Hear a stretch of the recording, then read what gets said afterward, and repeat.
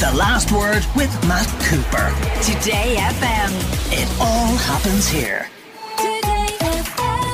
The European Central Bank has lifted interest rates by, 7 times now? Sometimes the increases can be relatively small, just 0.25%, but it is all added up, and many people are finding that their monthly mortgage repayments have gone up significantly over the last couple of years, at just the time when many other bills have gone up as well. So what can be done to help them? There has been something of a political campaign developing, led by Pierce Doherty of Sinn Féin, to reintroduce mortgage interest relief, and it seems that Taoiseach Leo Varadkar is interested in the possibility of that later in the year when it comes to budget time. We're joined by Dr. Ciaran Casey, who's an economics lecturer at the University of Limerick.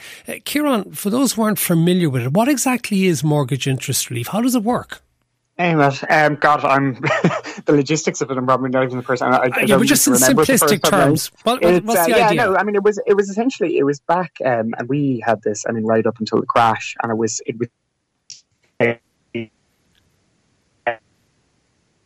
Oh, and I think we've just lost Ciaran there just before he was going to go into an explanation of mortgage interest relief. We'll try and get him back on the line. But basically, mortgage interest relief did work at source. Your lender did give details to the revenue commissioners of what you were paying in interest each year on your mortgage, and then you would get a credit back of that. And it could lead to some significant reductions in your tax bill, or your PAYE tax bill, sometimes worth thousands of euro per annum. But it was phased out in recent years. There have been a lot of criticisms that it was an unfair benefit for those who actually were in a position to own their own houses. Now, there are many people who are saying, well, particularly at the time when you would have had high interest rates and people providing for themselves, that they deserve some assistance. I think we have Dr. Ciaran Casey back. Ciaran, I've been trying to explain, as I understand it, how mortgage interest relief actually benefited people, but I understand you don't think it's necessarily a great idea. Yeah, sure. Sorry, you're probably explaining it better than I am. The issue is, so I would suggest there's two good things you can do. So either the reason, and I mean, I think it was covered quite well, the reason that the ECB is pushing up interest rates, and it seems counterintuitive during a cost of living crisis, but it's to take money out of the economy. It's to reduce demand to push down inflation. There are people in the US who think that the US Federal Reserve has gone too far in that. And look, if you take that view, then fine, give payments to people, counteract what the ECB is doing. It means you're pushing the brake and the accelerator at the same time. But people might say, look, we disagree with the ECB, so we want states to do this, even though the ECB have asked governments not to. That's one option. Or the other option, which I would be much more pro, is you very clearly look at, okay, who are the people who are really in poverty or at risk of poverty? Who are the people who are struggling? And the data on this are very clear. It's families with young children, particularly single parents. And you target those people and you give them funding. You can also target people on low incomes, give them income supports. And there's a huge rationale for doing that if you're genuinely looking to try and help the people who are really struggling. But sorry, Ciaran, I think for a lot of people they'll claim that they are struggling with their mortgage, and these might be people who have had a mortgage 5 years, 10 years, 15 years, and they say that they feel that they deserve a break as well because those bills have gone up on the mortgage and other bills have gone up as well. So why should they be let out if the government is going to do something for others? Sure. Well, that's option one then. If you want, bring in a universal basic income, give everyone a stipend, to get through the cost of living crisis, that's fine.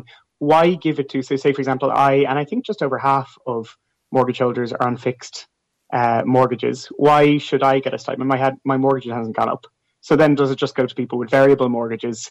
And that's fine. If you do it that way, if it's based on your mortgage, well, then the way it used to always work and the way it would, so they put a cap on it. But still, it means that you have to be paying a certain level of income tax to get it, which means that people on very low wages won't get much.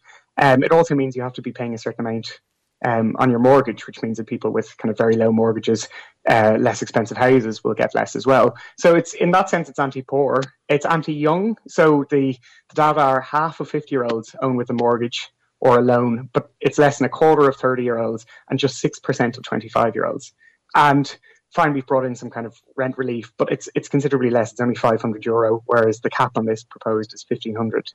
And And who it's missing is, so it's missing people who are homeless, people in kind of, sheltered accommodation, anything like that. It's missing people who are young and living at home with their parents and they can't rent and they can't buy. It's not giving them a stipend. So why would they be penalised just because they don't actually own a house? Whereas unless someone's actually in negative equity, someone who owns a house almost by definition is wealthier than someone who doesn't.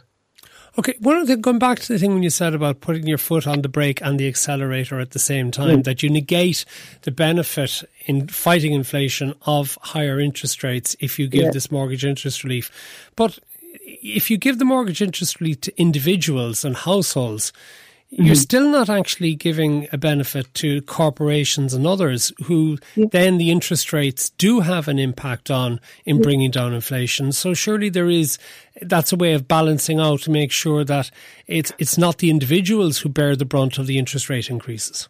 Sure. Yeah, no, and it's a good point. Actually, it's funny, in the US, so Joseph Stiglitz, a Nobel laureate, is actually arguing, his argument is the problem is if you push up the price, he's saying, so this is it's a demand side shock. What happened? Or sorry, it's a supply side shock. But it's oil prices, it's hangovers from COVID, and he's saying the economy is actually recovering. Inflation's probably going to come down of its own accord, whatever the ECB does.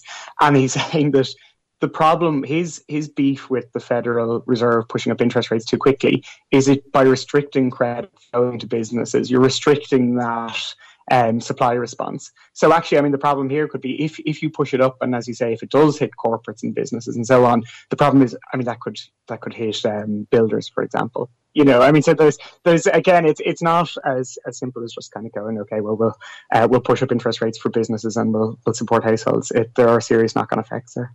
All right, thank you very much, Dr. Ciaran Casey, economics lecturer at the University of Limerick. I think the issue of mortgage interest relief is one that we will be returning to certainly before budget time, which is September or October. The Last Word with Matt Cooper. Weekdays from 4:30. Today